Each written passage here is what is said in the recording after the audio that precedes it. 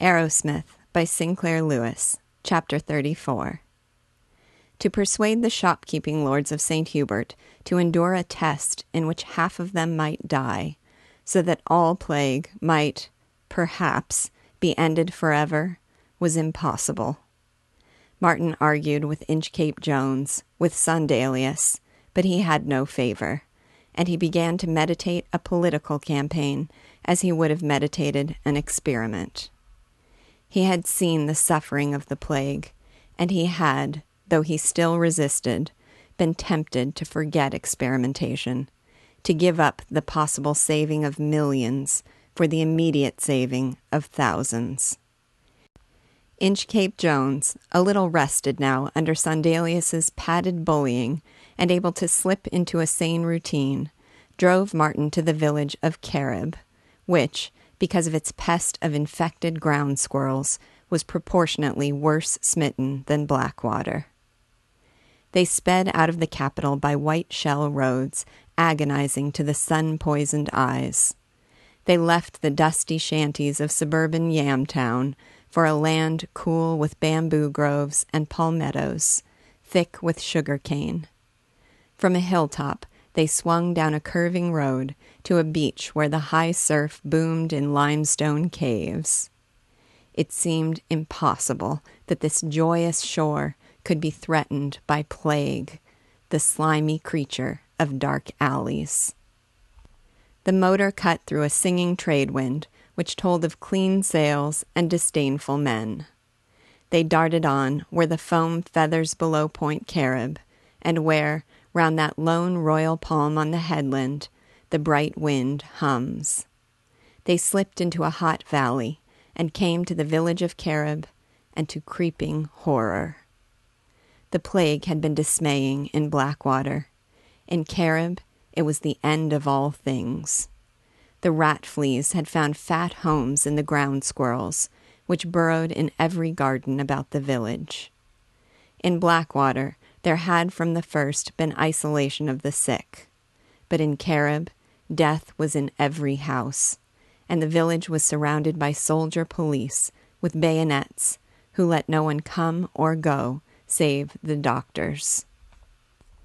Martin was guided down the stinking street of cottages, palm-thatched and walled with cow-dung plaster on bamboo laths, cottages shared by the roosters and the goats.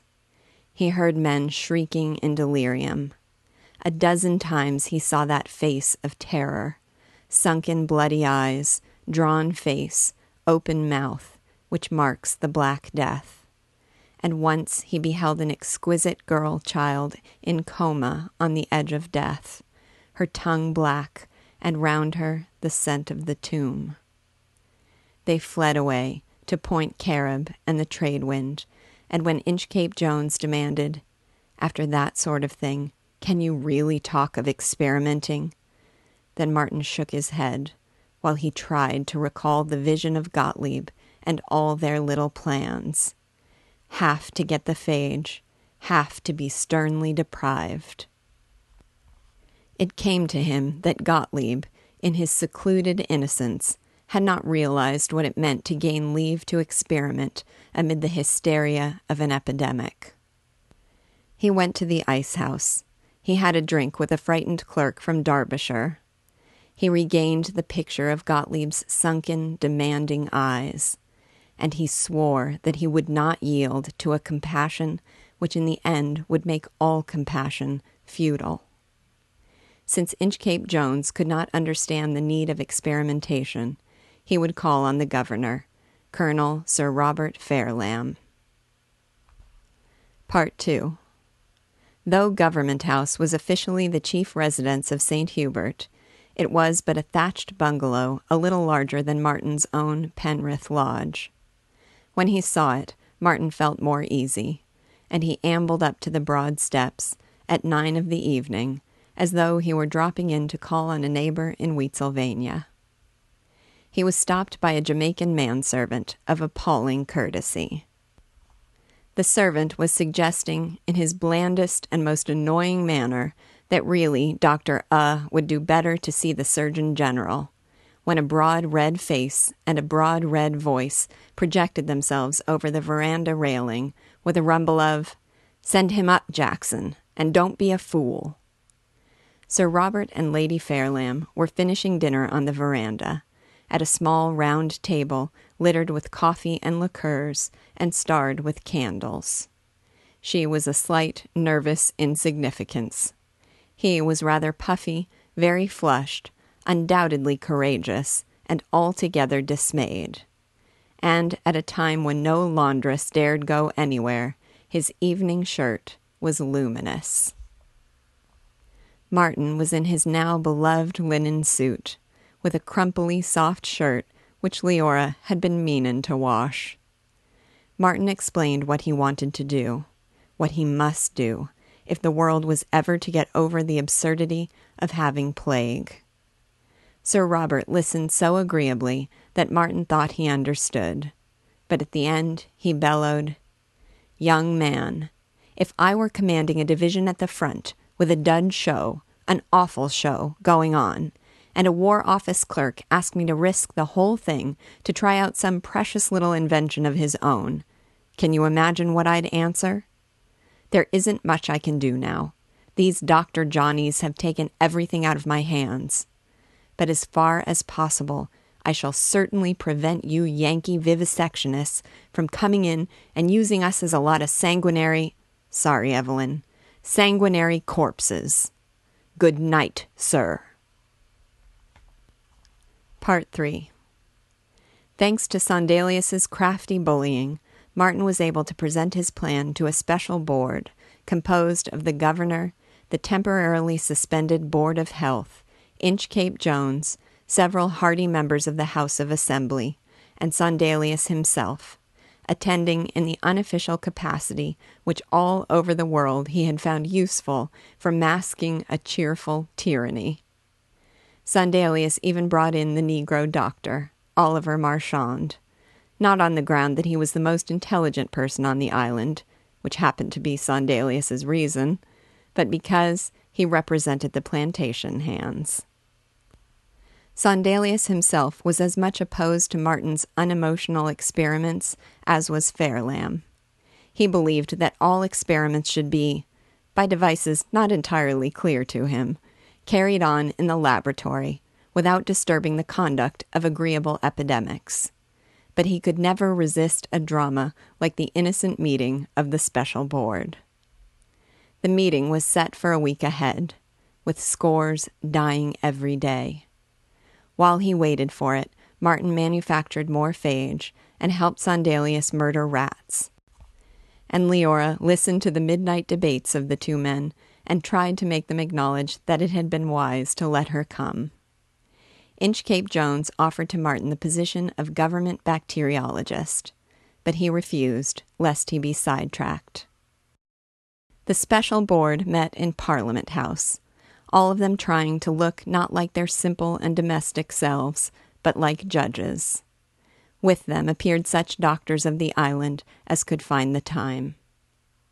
While Leora listened from the back of the room, Martin addressed them, not unaware of the spectacle of little Mart Arrowsmith of Elk Mills taken seriously by the rulers of a tropic isle headed by a Sir Somebody.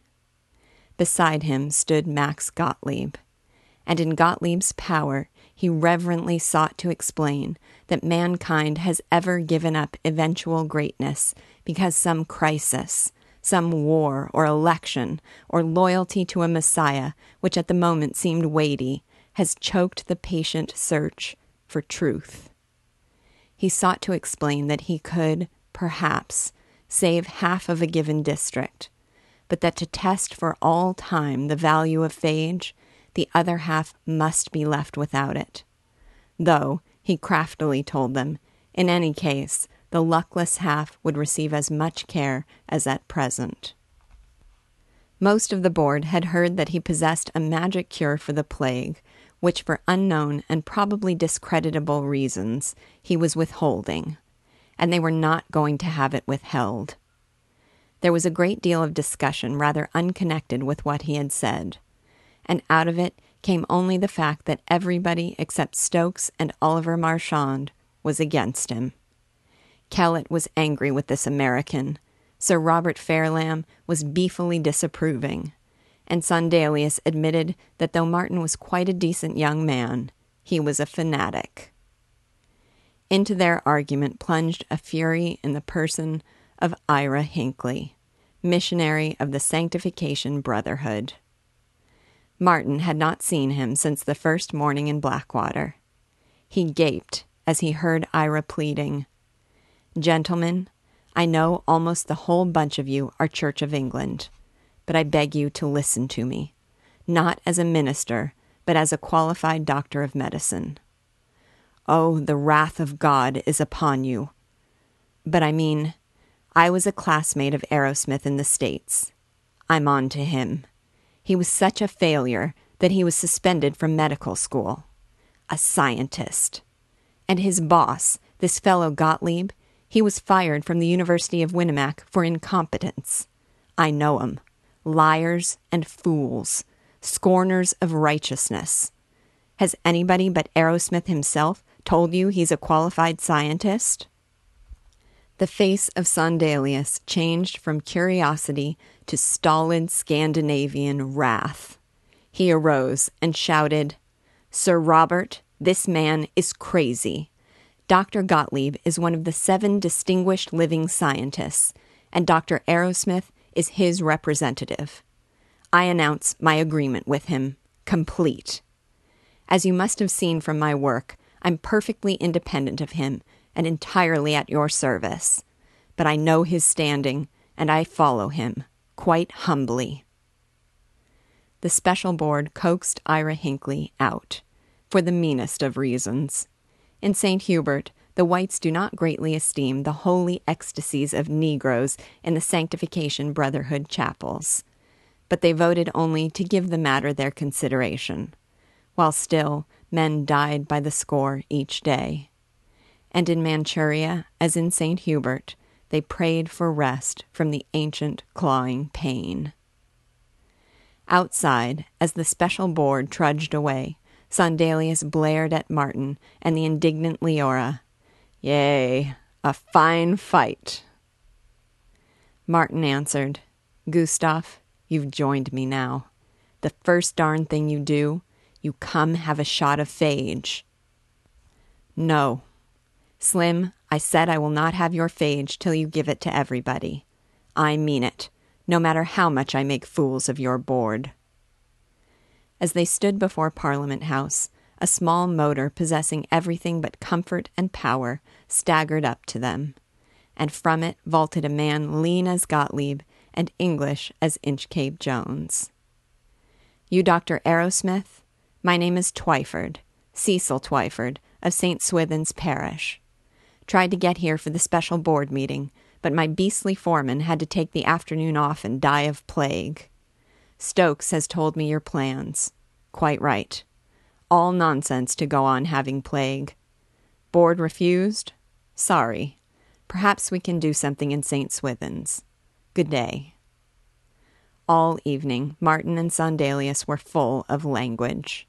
Martin went to bed longing for the regularity of working all night and foraging for cigarettes at dawn. He could not sleep, because an imaginary Ira Hinckley was always bursting in on him. 4 days later, he heard that Ira was dead. Till he had sunk in coma, Ira had nursed and blessed his people, the humble colored congregation in the hot tin chapel, which he had now turned into a pest house. He staggered from cot to cot, under the gospel texts he had lettered on the whitewashed wall. Then he cried once, loudly, and dropped by the pine pulpit where he had joyed to preach.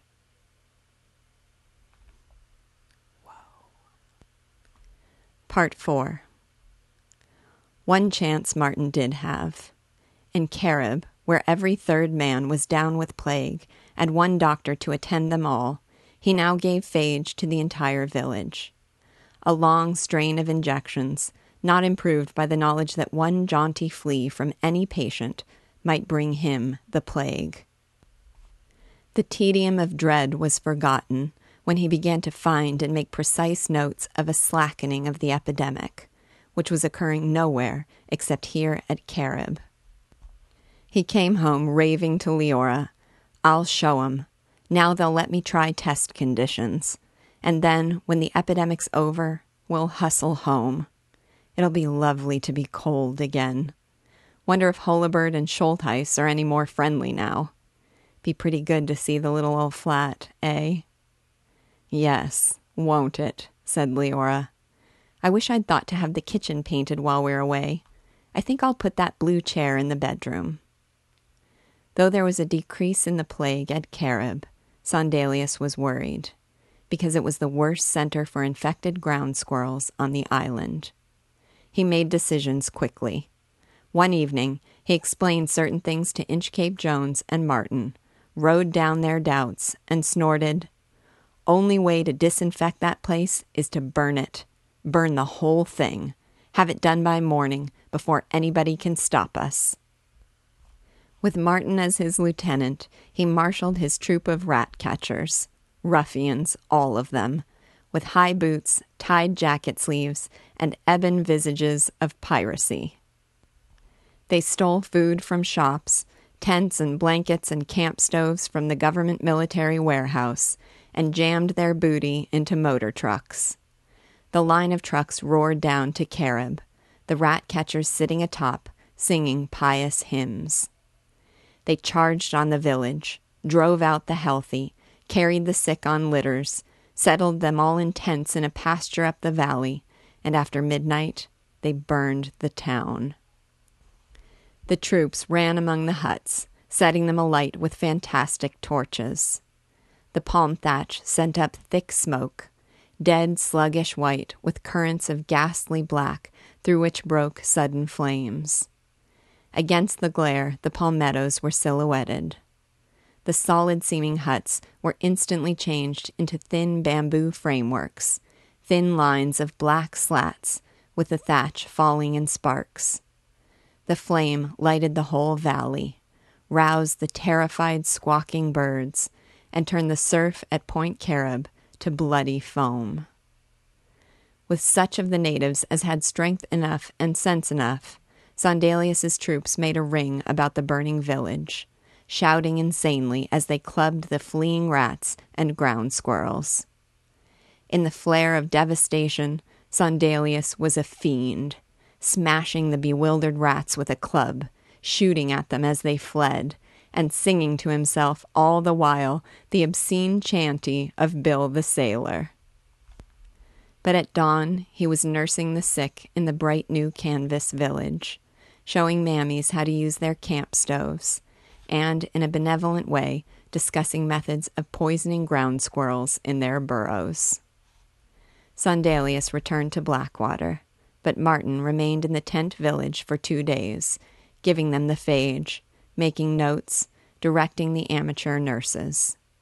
He returned to Blackwater one mid-afternoon and sought the office of the Surgeon General, or what had been the office of the Surgeon General, till Sondelius had come and taken it away from him.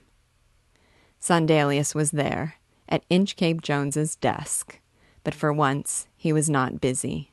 He was sunk in his chair, his eyes bloodshot.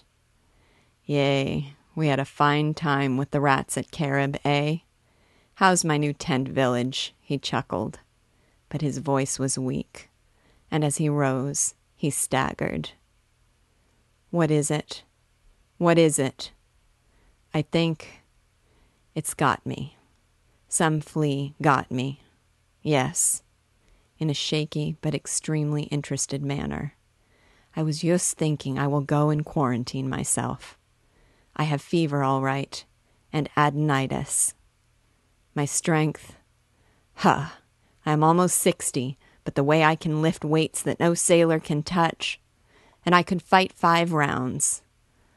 Oh my God, Martin, I am so weak. Not scared, no." But for Martin's arms, he would have collapsed.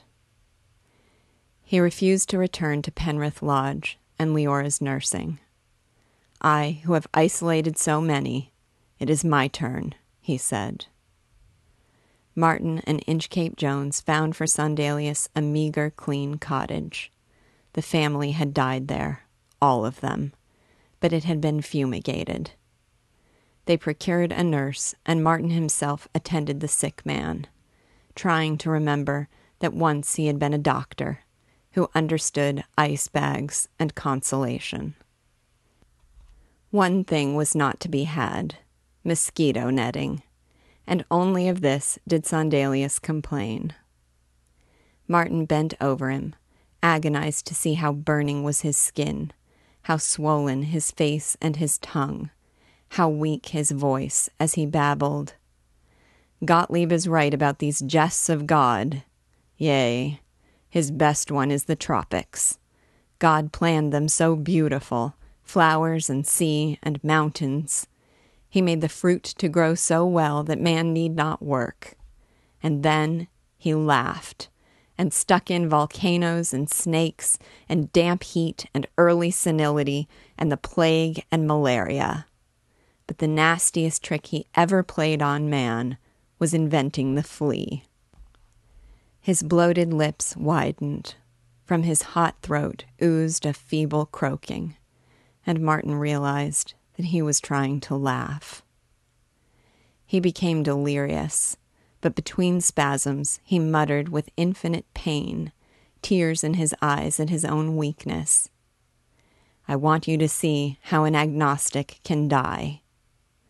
I am not afraid, but just once more I would like to see Stockholm and Fifth Avenue on the day the first snow falls, and Holy Week at Sevilla, and one good last drunk. I am very peaceful, Slim.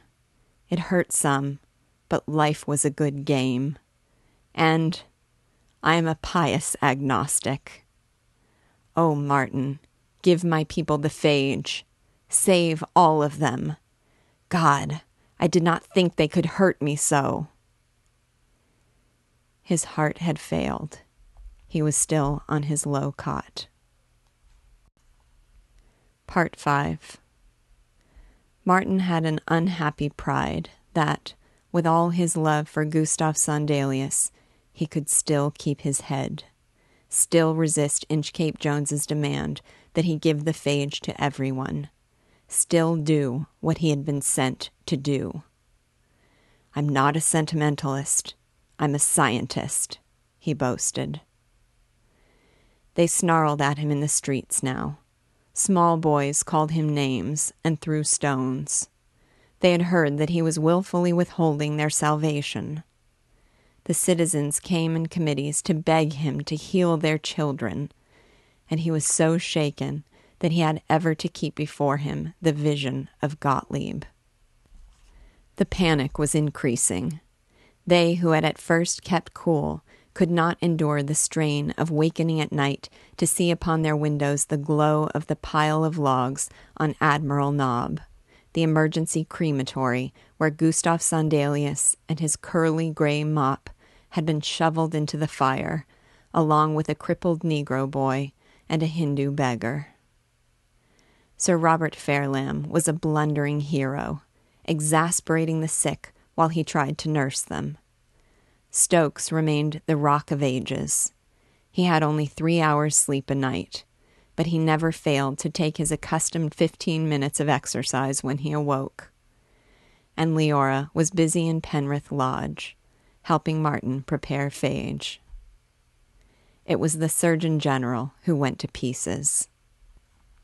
Robbed of his dependence on the despised Sandelius, sunk again in a mad planlessness, Inchcape Jones shrieked when he thought he was speaking low, and the cigarette which was ever in his thin hand shook so that the smoke quivered up in trembling spirals. Making his tour, he came at night on a sloop by which a dozen redlegs were escaping to Barbados, and suddenly he was among them, bribing them to take him along. As the sloop stood out from Blackwater Harbor, he stretched his arms toward his sisters and the peace of the Surrey hills. But as the few frightened lights of the town were lost, he realized that he was a coward, and came up out of his madness with his lean head high. He demanded that they turn the sloop and take him back. They refused, howling at him, and locked him in the cabin. They were becalmed. It was 2 days before they reached Barbados, and by then the world would know that he had deserted. Altogether expressionless, Inchcape Jones tramped from the sloop to a waterfront hotel in Barbados and stood for a long time in a slatternly room smelling of slop pails. He would never see his sisters and the cool hills. With the revolver which he had carried to drive terrified patients back into the isolation wards, with the revolver which he had carried at Arras, he killed himself. Part 6. Thus Martin came to his experiment. Stokes was appointed Surgeon General, Vice Inchcape Jones, and he made an illegal assignment of Martin to St. Swithin's Parish as medical officer with complete power. This and the concurrence of Cecil Twyford made his experiment possible. He was invited to stay at Twyford's. His only trouble was the guarding of Leora. He did not know what he would encounter in St. Swithin's, while Penrith Lodge was as safe as any place on the island. When Leora insisted that, during his experiment, the cold thing which had stilled the laughter of Sondelius might come to him, and he might need her, he tried to satisfy her by promising that if there was a place for her in St. Swithin's, he would send for her. Naturally, he was lying. Hard enough to see Gustav go. By thunder, she's not going to run risks, he vowed.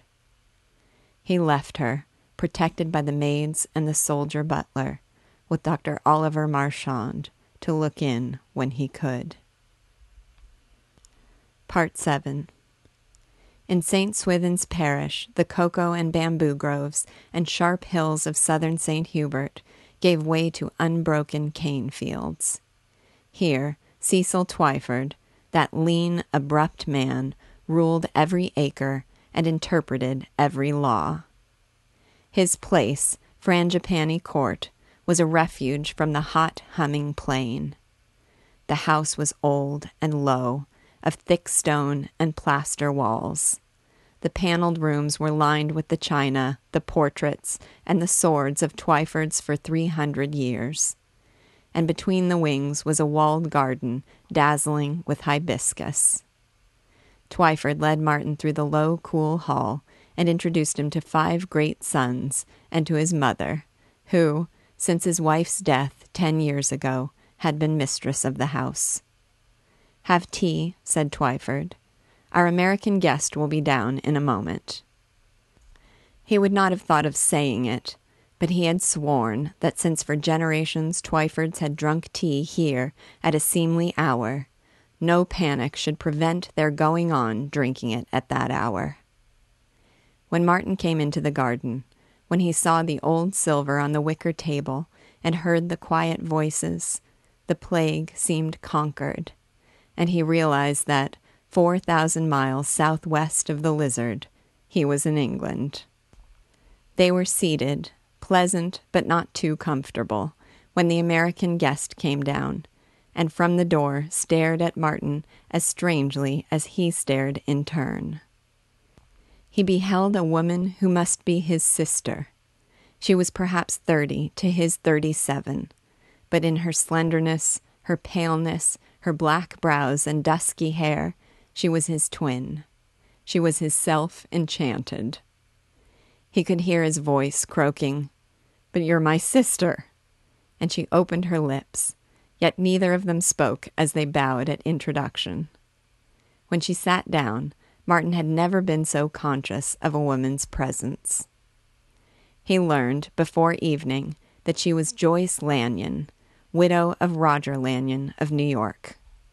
She had come to St. Hubert to see her plantations, and had been trapped by the quarantine. He had tentatively heard of her dead husband as a young man of wealth and family. He seemed to remember having seen in Vanity Fair a picture of the Lanyons at Palm Beach. She talked only of the weather, the flowers, but there was a rising gaiety in her which stirred even the dour Cecil Twyford. In the midst of her debonair insults to the hugest of the huge sons, Martin turned on her. "You are my sister." "Obviously. Well, since you're a scientist, are you a good scientist?" "Pretty good. I've met your Mrs. McGurk and Dr. Rippleton Holabird. Met him in Hessian Hook. You know it, don't you?" "No, I've heard of it." "You know. It's that renovated old part of Brooklyn where writers and economists and all those people, some of them almost as good as the very best, consort with people who are almost as smart as the very smartest. You know. Where they dress for dinner, but all of them have heard about James Joyce.